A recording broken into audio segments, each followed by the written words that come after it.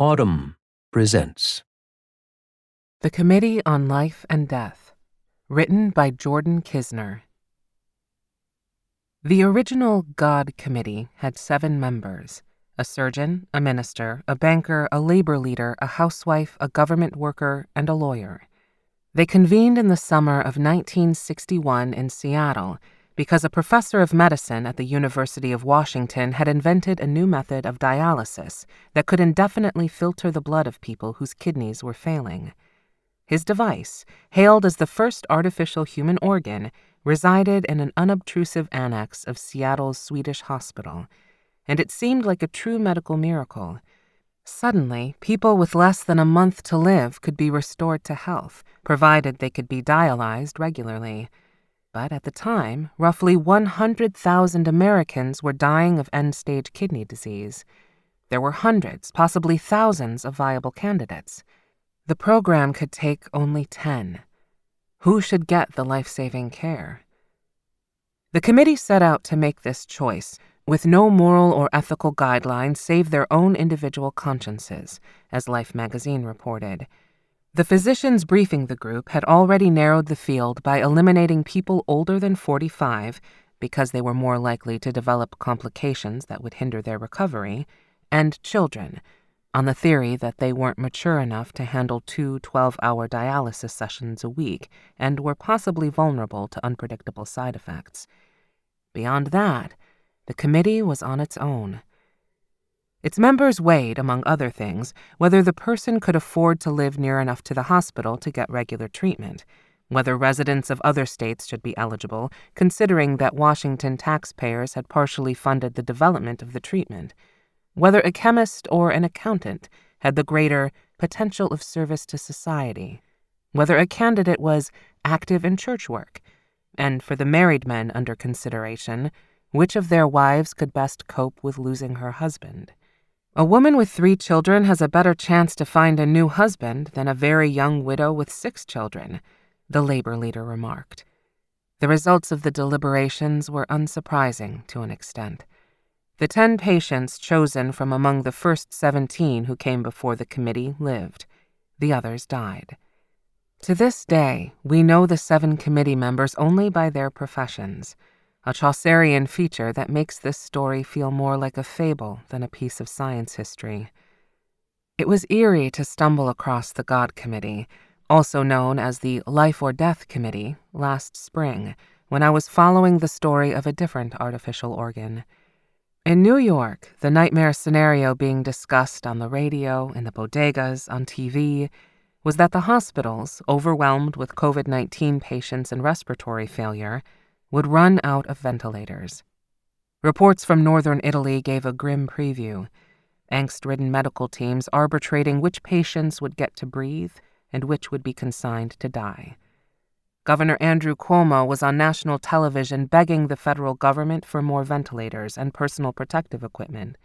Article after article outlined a series of awful questions. If and when New York hospitals ran out of ventilators, should the machines be allotted on a first-come, first-served basis, based on who was sickest? Based on who was most likely to survive? Based on who, if they survived, had the most years left to live? Based on some randomized lottery system? As it happens, the job of answering these questions is still frequently left to committees.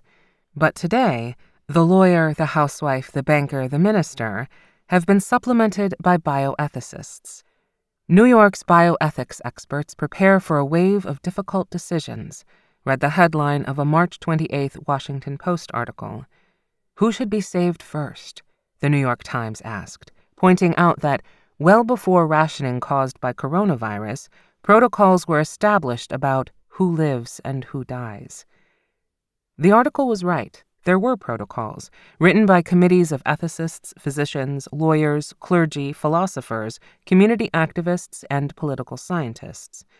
In New York, guidelines for allocating ventilators in a pandemic had been designed by the New York State Task Force on Life and the Law, which used the 1918 flu as a model. These guidelines were part of a plan for crisis standards of care, or protocols for handling a public health emergency that outstrips the medical system's capacity. Published in 2015, the task force's plan envisioned the transfer of equipment, personnel, and patients among hospitals to ensure that one institution wasn't overrun while others had empty beds. Last March, as the coronavirus took hold, the committee met with the state's health commissioner to brainstorm ideas for COVID-specific protocols. Despite that meeting, its key recommendations were never taken. No crisis standards of care were implemented in New York. These standards can be initiated only by the government, a process that, in most states, including New York, requires a declaration from the governor. This left the clinical ethicists staffing New York hospitals, along with the doctors and nurses and administrators, to figure out rationing themselves.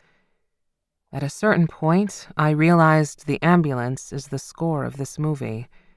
Joseph J. Finns, the chief of medical ethics at the Weill Cornell Medical Center in Manhattan and one of the leading figures in the field, told me in October. He lives down the street from his hospital, and by late March, the wail of sirens had become an unending drone, day and night. He and his team of ethicists were on call 24/7, trying to support physicians, nurses, and administrators through the initial COVID-19 surge. Our world became 69th Street, Finns said. Finns is an affable 61-year-old with an easy smile and a calm, teacherly aspect. He wore a crisp white shirt and a tie for both of our video interviews, despite being home in his apartment. More than once in our conversations, he referenced Thucydides. An internist as well as a bioethicist, Finns serves on the task force that in 2015 came up with ventilator allocation guidelines for New York. Our analysis was anticipatory and a tabletop exercise, he wrote in an academic journal in June. It was not the real deal. The real deal was almost beyond imagining. During the 8 weeks of the surge, Finns' team members at Weill Cornell worked around the clock, providing 2,500 ethics consultations and addressing a range of horrific questions they'd never previously encountered. Finns likened the influx of critical care patients to what you'd expect if there had been a major plane crash at LaGuardia Airport. Only the influx never stopped. Patients just kept coming. Hospital staff needed to know how to triage. We were approaching the hinterland of chaos. Physicians in the emergency department were begging Finns for the authority to withhold CPR when they felt it was futile. They wanted to be able to focus their care on patients with better odds of surviving and to avoid the viral transmission that CPR can cause. But since 1987, New York state law has generally held that physicians must try to resuscitate a patient, unless the patient has a do not resuscitate order. Hospitals could have, in theory, made an argument for suspending doctors' obligation to follow that law given the crisis circumstances. The prosecution of healthcare workers after Hurricane Katrina is seen as a disastrous example of what happens when doctors work without legal clarity regarding their end-of-life decision-making during a crisis. Finn's team quickly wrote 12 different versions of a triage protocol, hoping to anticipate whatever guidelines might come from the New York State Department of Health. But no guidelines ever came. This was a stress test for medical ethics, for distributive justice and the allocation of scarce resources, he wrote. Simply put, there were more patients to be resuscitated than available personnel, much less equipment. As far as we know, New York hospitals never ran out of ventilators, but the state did experience terrible shortages of PPE, of staff, of crucial equipment and supplies. In March, PPE was so scarce on the ground in New York City that pictures surfaced of nurses wrapping themselves in trash bags. At hospitals across the city and state, the shortage contributed to the policy of prohibiting all visitors. It wasn't acceptable to, say, risk depriving a nurse of PPE in order to provide the gear to visitors, whom the hospitals were ethically obliged to protect from exposure, for their own sake and to limit community spread. Hospitals faced other urgent and difficult questions. Physicians needed to know, What do we do when we have a COVID-19 patient who wants to be discharged against medical advice, but who would be returning to a home where she cannot isolate from others? Can we sequester patients over their objections? Is using physical restraints justifiable if people resist being quarantined? Comparable questions and shortages now confront hospital systems around the country as COVID-19 cases spike all over. Questions of rationing have emerged again in Utah and elsewhere, reprising the grisly experience of last spring. In New York, staff ethicists became lifelines for frightened colleagues who were surrounded by 10 to 15 critically ill intubated patients in the emergency department, while the patient's panicked relatives sat nervously in a virtual waiting room, anxiously expecting news of their loved one.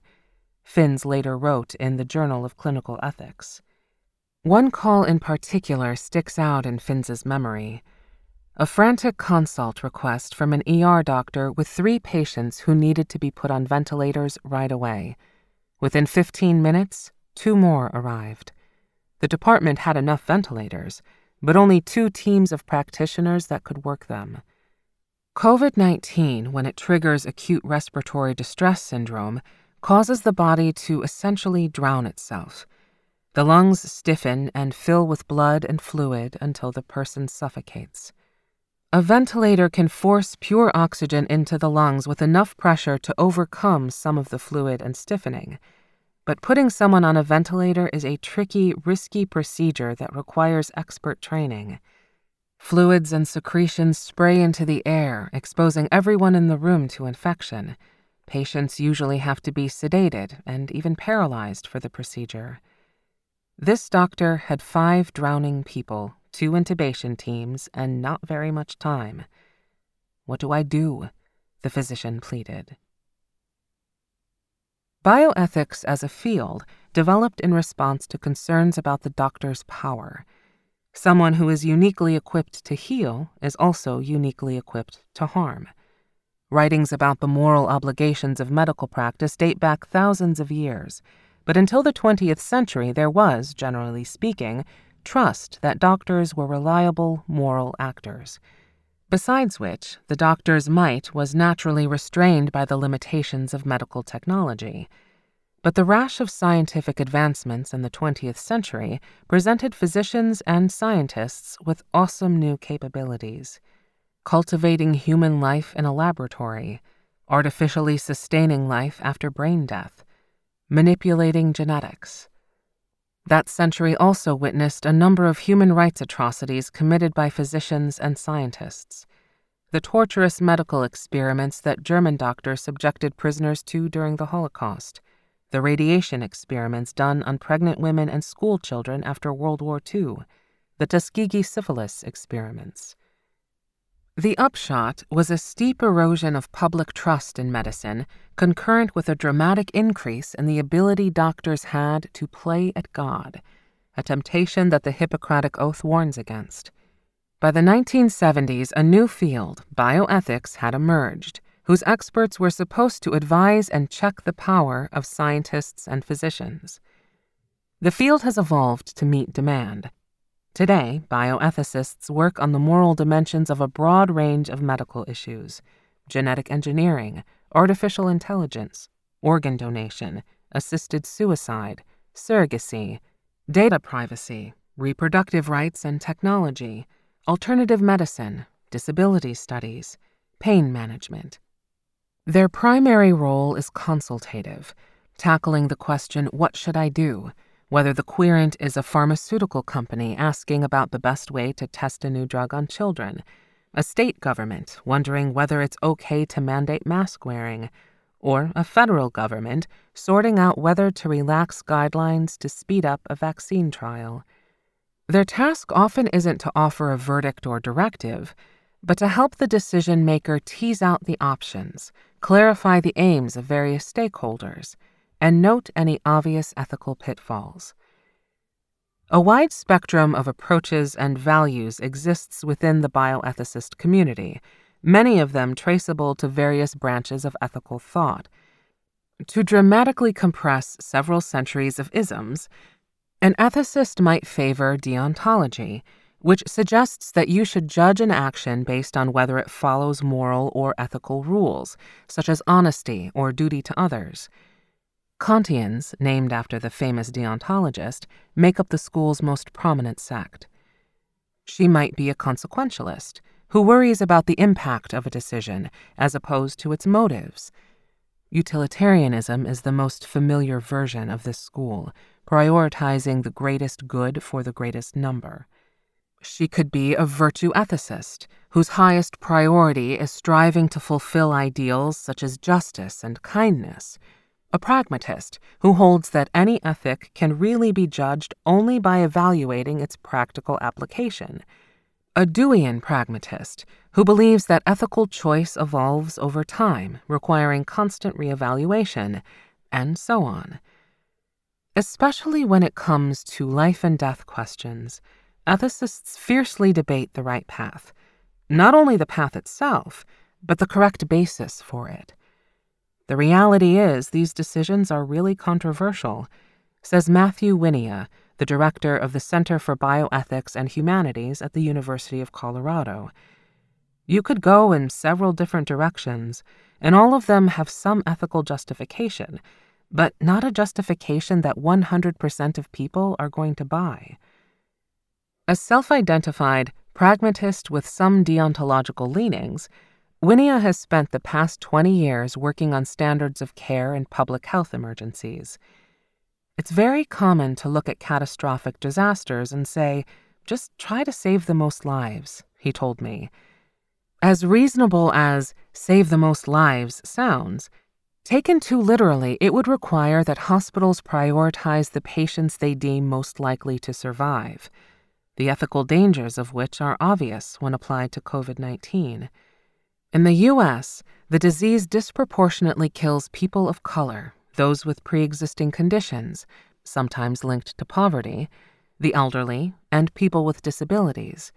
So a system of care that privileges only survival odds reinforces existing injustices. Equity still matters, even in a crisis situation, Winia said. Justice matters. Fairness still matters. You're not just trying to optimize a number.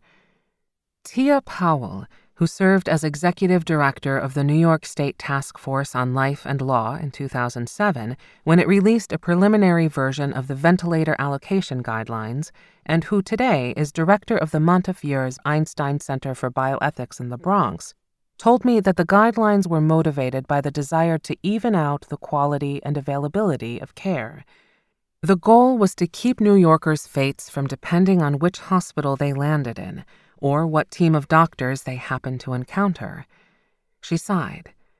You don't want people making complex decisions and policies while tired and frightened, or at the last minute and behind closed doors.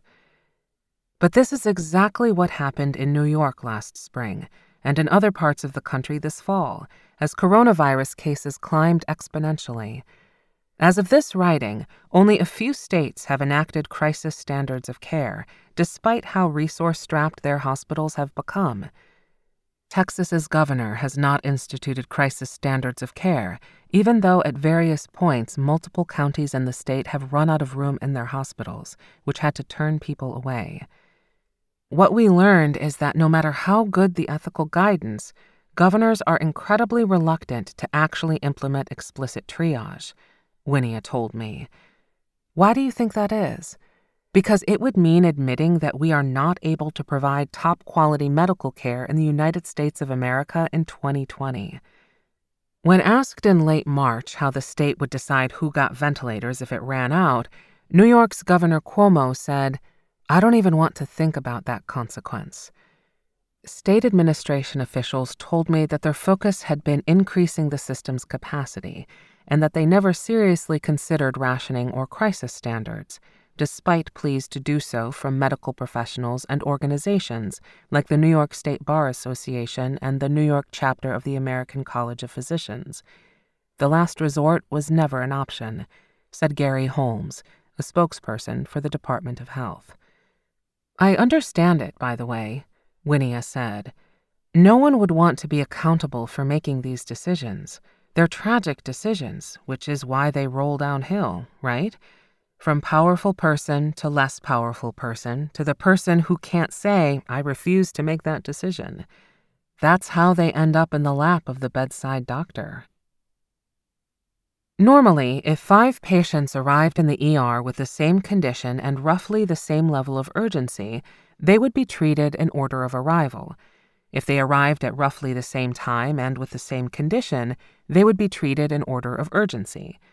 But the panicked phone call about the 5 patients who all needed ventilators presented a vanishingly rare predicament.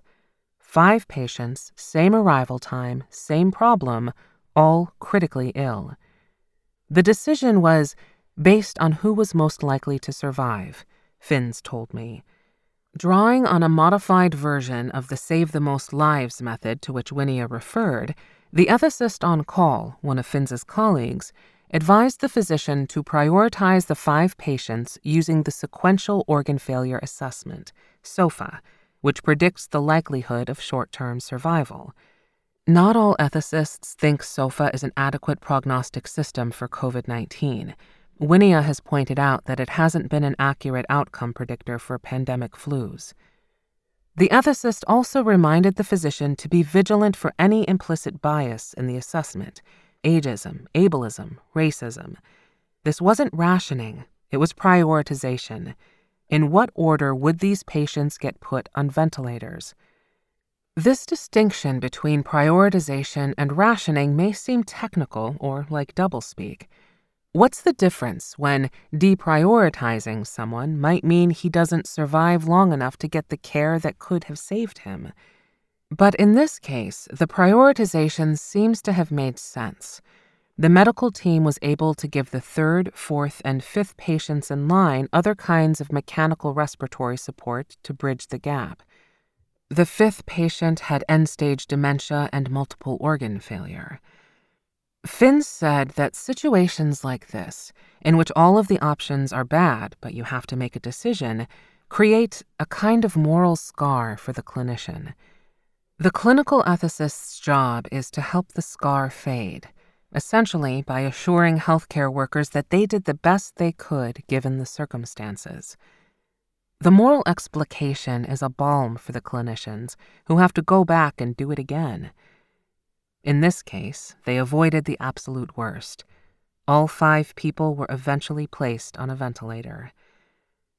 The full-scale ventilator shortage people feared never came to pass in New York last spring.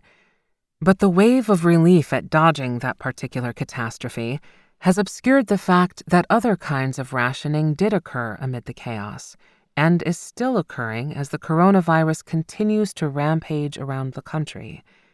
For instance, in a challenge that harkens back to the God Committee, last spring dialysis was in critically short supply. As COVID-19 patients developed renal failure in large numbers, hospitals began to run out of dialysis liquid. As the stock of the liquid shrank to nearly nothing, Finns's team, alongside other ethics teams across the city, considered the questions at play. Is it better to dialyze 3 people really well or 6 people not as well but enough to try to maintain their viability? What about if you have 12 people who need it? Once again, a committee was sitting around a table, or around their various dining tables on Zoom, trying to come up with a protocol for who would receive dialysis and who would die. I kept feeling gobsmacked, Tia Powell told me, describing what it was like heading Montefiore's bioethics team during the surge. Like, what now? It's going up to the kidney? We need dialysis? No one saw that coming. Powell, who is a psychiatrist, chairs the bioethics committee of a hospital system that's very different from Finns's Upper East Side institution. In the Bronx, Montefiore serves the patients who are most vulnerable to COVID-19, people of color, the uninsured, and Medicaid recipients. Terrified of running out of beds, clinicians, and equipment, the hospital drafted doctors from other specialties into critical care, turned conference rooms into intensive care units, built tents outside to test and triage patients, reused PPE when possible, and retrained staff on alternative ventilation equipment. Powell described the situation as staying just one step ahead of the wolf. It was terrifying not only because people were dying in droves, Powell said, or because running out of ventilators would mean more death, or because the dearth of PPE could put doctors and nurses in mortal danger. It was terrifying because clinicians were facing a quality and scale of uncertainty and moral trauma that they'd never seen before, in ways that affected their clinical decision-making. Suddenly, performing CPR posed agonizing ethical questions. Chest compressions spewed virus into the air, putting the medical team at extra risk of getting the disease. Normally, this is a risk medical staff take without hesitation, but doctors and nurses quickly realized that in most COVID-19 cases, CPR was useless. The patients died anyway, skewing the risk-benefit balance for the procedure. Christine Torres Lockhart is an internist specializing in addiction medicine who was called to provide care for COVID-19 patients at Montefiere's Wakefield campus. She told me about a day when she was assigned to the CODE team, the group that rapidly responds to anyone who loses a heartbeat or whose vital signs become unstable. I think that was honestly one of the most physically and emotionally draining days of my career to date, she said. She and her colleagues worried that being on the CODE team would expose them to the virus, which they'd then take home to their families. The resuscitation measures themselves were athletic and exhausting. The code bell went off over and over again during her 12-hour shift, maybe 10 times, she said. Of the code blues, patient who lost a heartbeat, no one survived. That amount of loss in a day, she trailed off. Data now indicate that this is the pattern in hospitals across the country and around the world. When COVID-19 patients go into cardiac arrest, it's often because their lungs are failing, which can't be solved by restarting their heart. Mortality data suggests that only a small percentage, as low as 3% or less, of COVID-19 patients who receive CPR survive. Meanwhile, at Montefiore, dozens of critical care staff members were out sick themselves with COVID-19, and some were dying. While efforts to restart the heart of virtually any patient without a DNR order are normal practice, there were serious questions about whether they were ethical now, considering that they seemed futile. It is unconscionable to create risk to providers without benefit to the patient, Powell wrote in the American Journal of Bioethics in May. And indeed, to create the likelihood of a painful death if the patient retains any consciousness. Finns wrestled with the question as well after clinicians entreated him to sanction withholding CPR in certain cases. He recognized the abundant ethical reasons for unilateral DNR orders, but something about the idea sat poorly with him. It robbed patients and their families of the right to make that decision. To some medical teams, though, attempting resuscitation felt not only fruitless, but also like a charade or a lie, like they were giving families false hope. Beyond that, because resuscitation is a somewhat violent process, ribs are broken, bruises inflicted, some doctors and nurses felt demoralized by the sense that they were abusing people's dying bodies to no positive end. At Montefiore, the doctors responsible for running the codes, officially deciding whether to start chest compressions and when to stop them, were usually second or third-year residents. This was horrifying for newly minted physicians, Powell told me. Conversations with families about advance directives and DNR orders were wrenching. One of the great tragedies of the pandemic was the way that patients had to be isolated and denied visitors. A decision made out of an ethical imperative to reduce the spread of the disease and save lives, but with the horrible effect of trapping patients alone in hospital rooms and stranding their frightened loved ones at home, unable to see what was going on or to provide comfort. Torres Lockhart would call a family to discuss switching a patient to palliative care, and the family would balk, unprepared to make end-of-life decisions after a swift decline they hadn't seen. It would be like, "What are you talking about? I just dropped off my grandfather and my mother like 2 days ago. She was here in the house doing totally great. I think it was just really hard for folks to wrap their minds around that because they couldn't physically see it.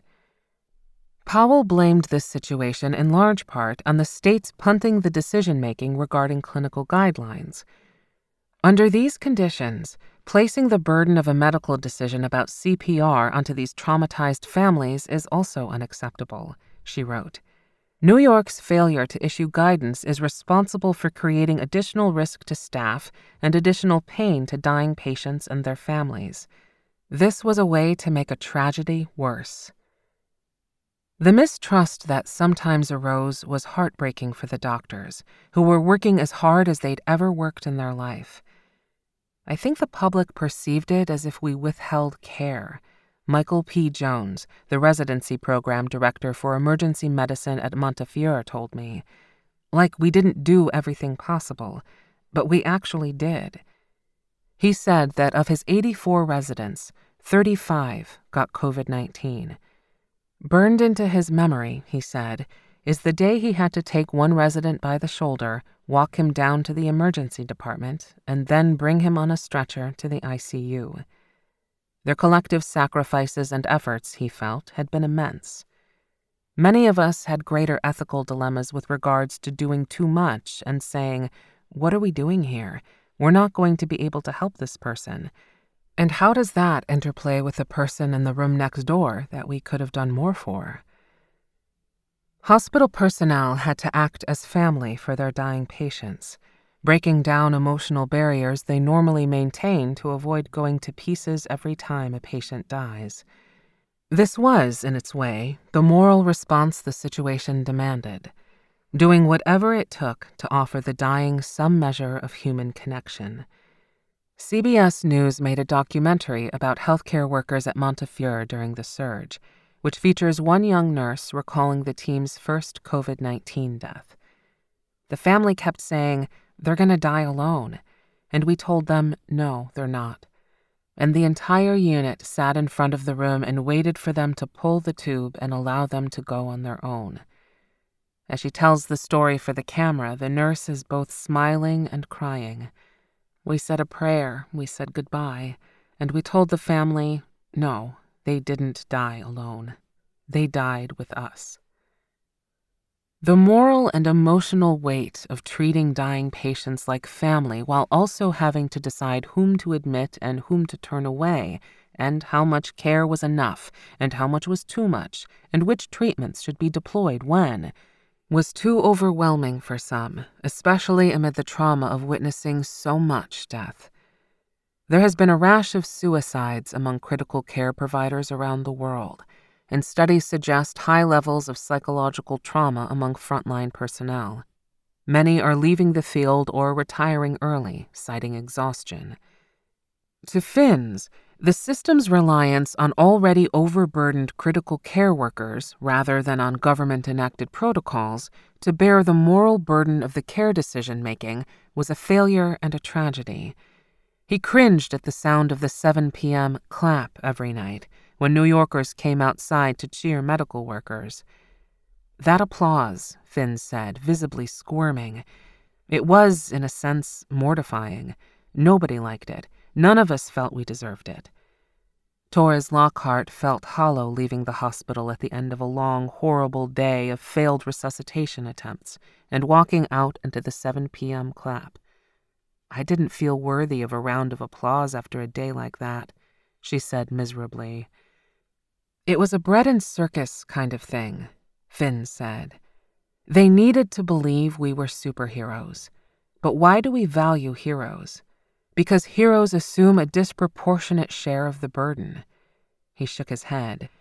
We had to do more than we should. A pandemic response based on heroism is a thin reed. I asked if he had regrets, things he would have done differently had he known in March what he knows now. Broadly, he said, he thinks COVID-19 has offered a wake-up call to the bioethics field. It hasn't focused nearly enough on healthcare inequity, which COVID-19 has revealed and exacerbated in ways no clinical ethicist or individual physician could fix on the spot. The Bronx and Queens were much harder hit than Manhattan, a fact driven by inequities wrapped up in race, class, and access to insurance. Patients at underfunded public hospitals fared far worse than those at private ones. The New York Times reported that at the height of the surge, patients at some community hospitals were 3 times as likely to die as patients at private hospitals in wealthy areas of the city, such as Weill Cornell. Historically, the bioethicist's attention has been on the individual patient. But Finns, Winia, and Powell all suggested that the field should move toward what Finns called an ecosystemic approach, one that anticipates and corrects the injustices and resource rationing baked into the system. Yolanda Wilson, a Howard University philosopher who specializes in bioethics, shares this view and says that COVID-19 has exposed the way the field has marginalized ethicists who argue that racial and other structural inequities merit serious attention. What we're seeing is that institutions and structures, including bioethics, have been caught with their pants down, Wilson told me, because most folks aren't trained to talk about this and to think in these ways, so they're scrambling. In September, Finns lamented that Cuomo's decision to effectively deny that rationing would ever happen, even as it was actively happening, and his refusal to enact crisis standards of care, even as hospitals were having to enact those standards themselves, might have kept other states from taking COVID-19 as seriously as they should. If New York State had truly acknowledged the need for crisis standards of care and they were transparent, maybe people in other parts of the country would wear a mask. He looked tremendously sad. Maybe people elsewhere would have understood how serious this was. My conversations with bioethicists over the past 6 months produced the eerie sensation of talking to a chorus of Cassandras. Finns' fear that what happened in New York's ICUs would replicate elsewhere has come to pass. As of this writing, in mid-November, caseloads are at record highs all over the country, and healthcare systems in multiple states are facing rationing. Need far outstripped resources in the Rio Grande Valley for months over the summer, and El Paso, Texas, began bracing itself to exceed hospital capacity in October. The Utah Hospital Association is preparing to ask the governor to enact crisis standards of care as its system becomes overwhelmed. Hospitals in Wisconsin are nearing capacity. The Dakotas, Idaho, Nebraska, and New Mexico are facing similar challenges. The other big bioethical hurdle facing the field, the United States, and the world is the COVID-19 vaccine. How to create and manufacture it quickly but safely, and, just as daunting, how to allocate it. With successful and safe vaccines now emerging from clinical trials, the supply chain will need months to catch up. Stéphane Bancel, the chief executive of Moderna, a biotech company whose vaccine has, as of this writing, shown strong preliminary signs of effectiveness, predicted in late summer that the U.S. and every other country will be massively supply constrained until mid to late 2021. Robert Redfield, the director of the Centers for Disease Control and Prevention, has said the same. Given this, who should get the vaccine first? If we prioritize people who are more likely to contract and die from the illness, which is one common method of allocating vaccines, should Black, Latino, and Indigenous Americans be on the top of the list, given their documented vulnerability? Should the risks associated with being among the first to receive the vaccine be distributed more broadly? Should healthcare workers get the first doses? What about school children or teachers? Should we prioritize people most likely to die from the disease, say the elderly, or those most likely to transmit it widely, say college students? Can a government compel some citizens to get inoculated? Should it? If the U.S. is the first country to develop the vaccine, should it share its limited early doses with the international community? Should the federal government get to decide how the vaccine is allocated among different states? What if multiple vaccines arrive on the market with different levels of effectiveness or different side effects? Who gets which one? The debate about these questions is intense. Take whether the United States should share some of its limited vaccine supply with the international community. Some bioethicists, like Winia, say yes. The spirit of collaboration and common humanity should rule the day. Others, like Ezekiel Emanuel, the chair of the Department of Medical Ethics and Health Policy at the University of Pennsylvania and a member of President-elect Joe Biden's COVID-19 task force, argue that countries are justified in attending to the vital needs of their own citizens, and perhaps even morally obligated to do so, before looking elsewhere. Only once a country achieves herd immunity, Emanuel says, does it become obliged to share. Or consider further the question about whether to prioritize vaccine distribution to racial minority groups. Doing so would seem to be a sound choice from a public health perspective and a just one from a moral perspective, Yolanda Wilson argues, given the higher statistical likelihood that these populations will contract and die from COVID-19, and given the fact that American healthcare has historically underserved or outright harmed those communities. But according to Dorit Rice, a legal scholar who specializes in vaccine policy, allocating based on race or ethnicity quickly runs into legal questions about discrimination. It would also, Rice told me, create a new legal precedent for giving certain races medical care first. And America's track record on the racial allocation of preferential medical care is grim. In mid-September, the World Health Organization released its preliminary guidance on vaccine allocation, and in October, the National Academies of Sciences, Engineering, and Medicine, NASEM, released its framework, drafted by ethicists, scientists, doctors, and public health experts.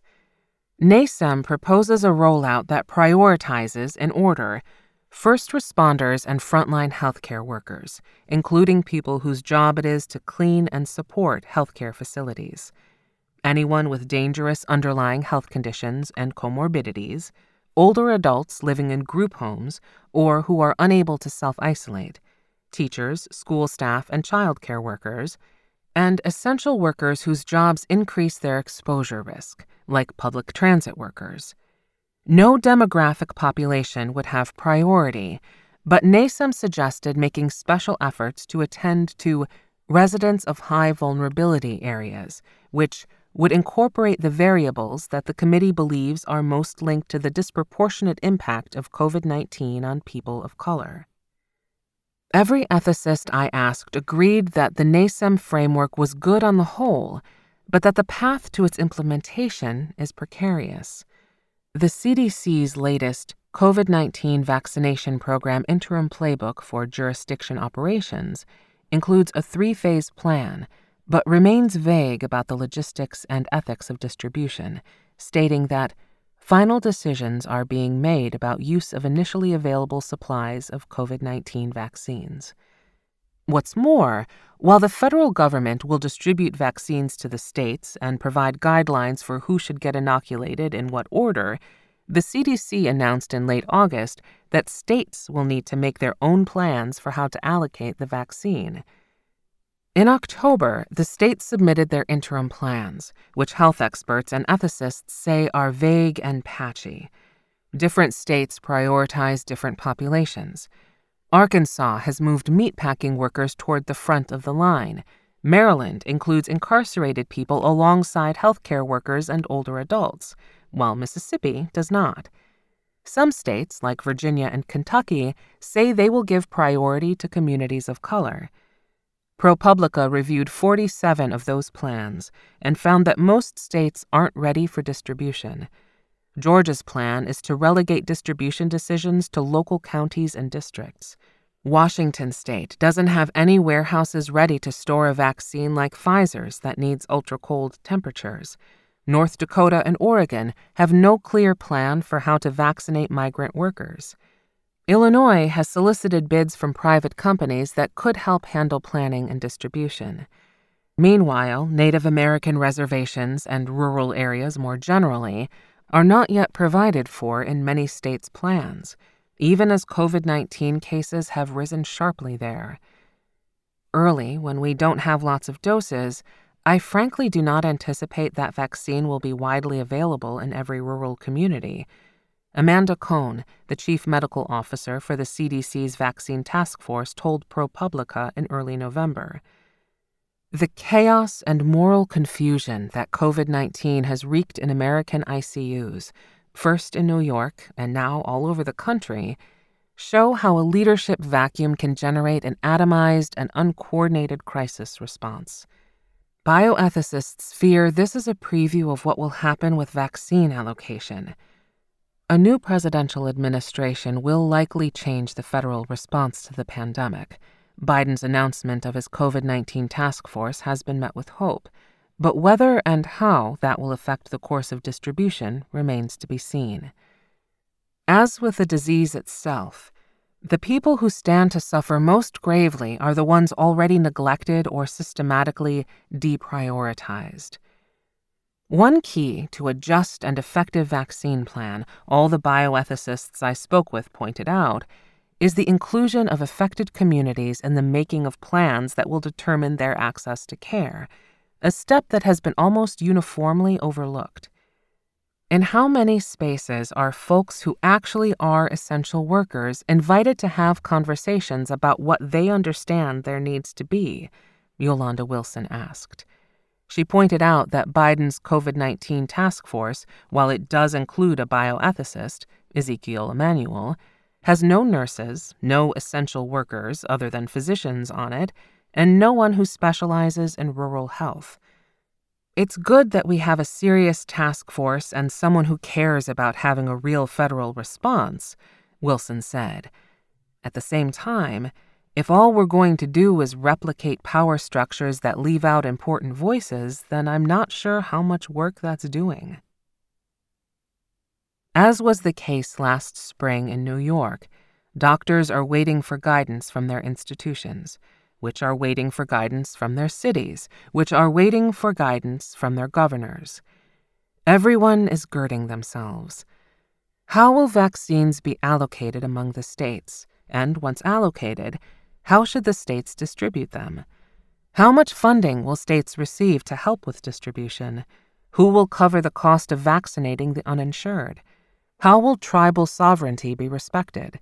What is the state's role in monitoring people after they have been vaccinated? Will states be forced to hand over personally identifiable vaccine data to the federal government? As of this writing, governors and healthcare workers are still waiting for definitive answers.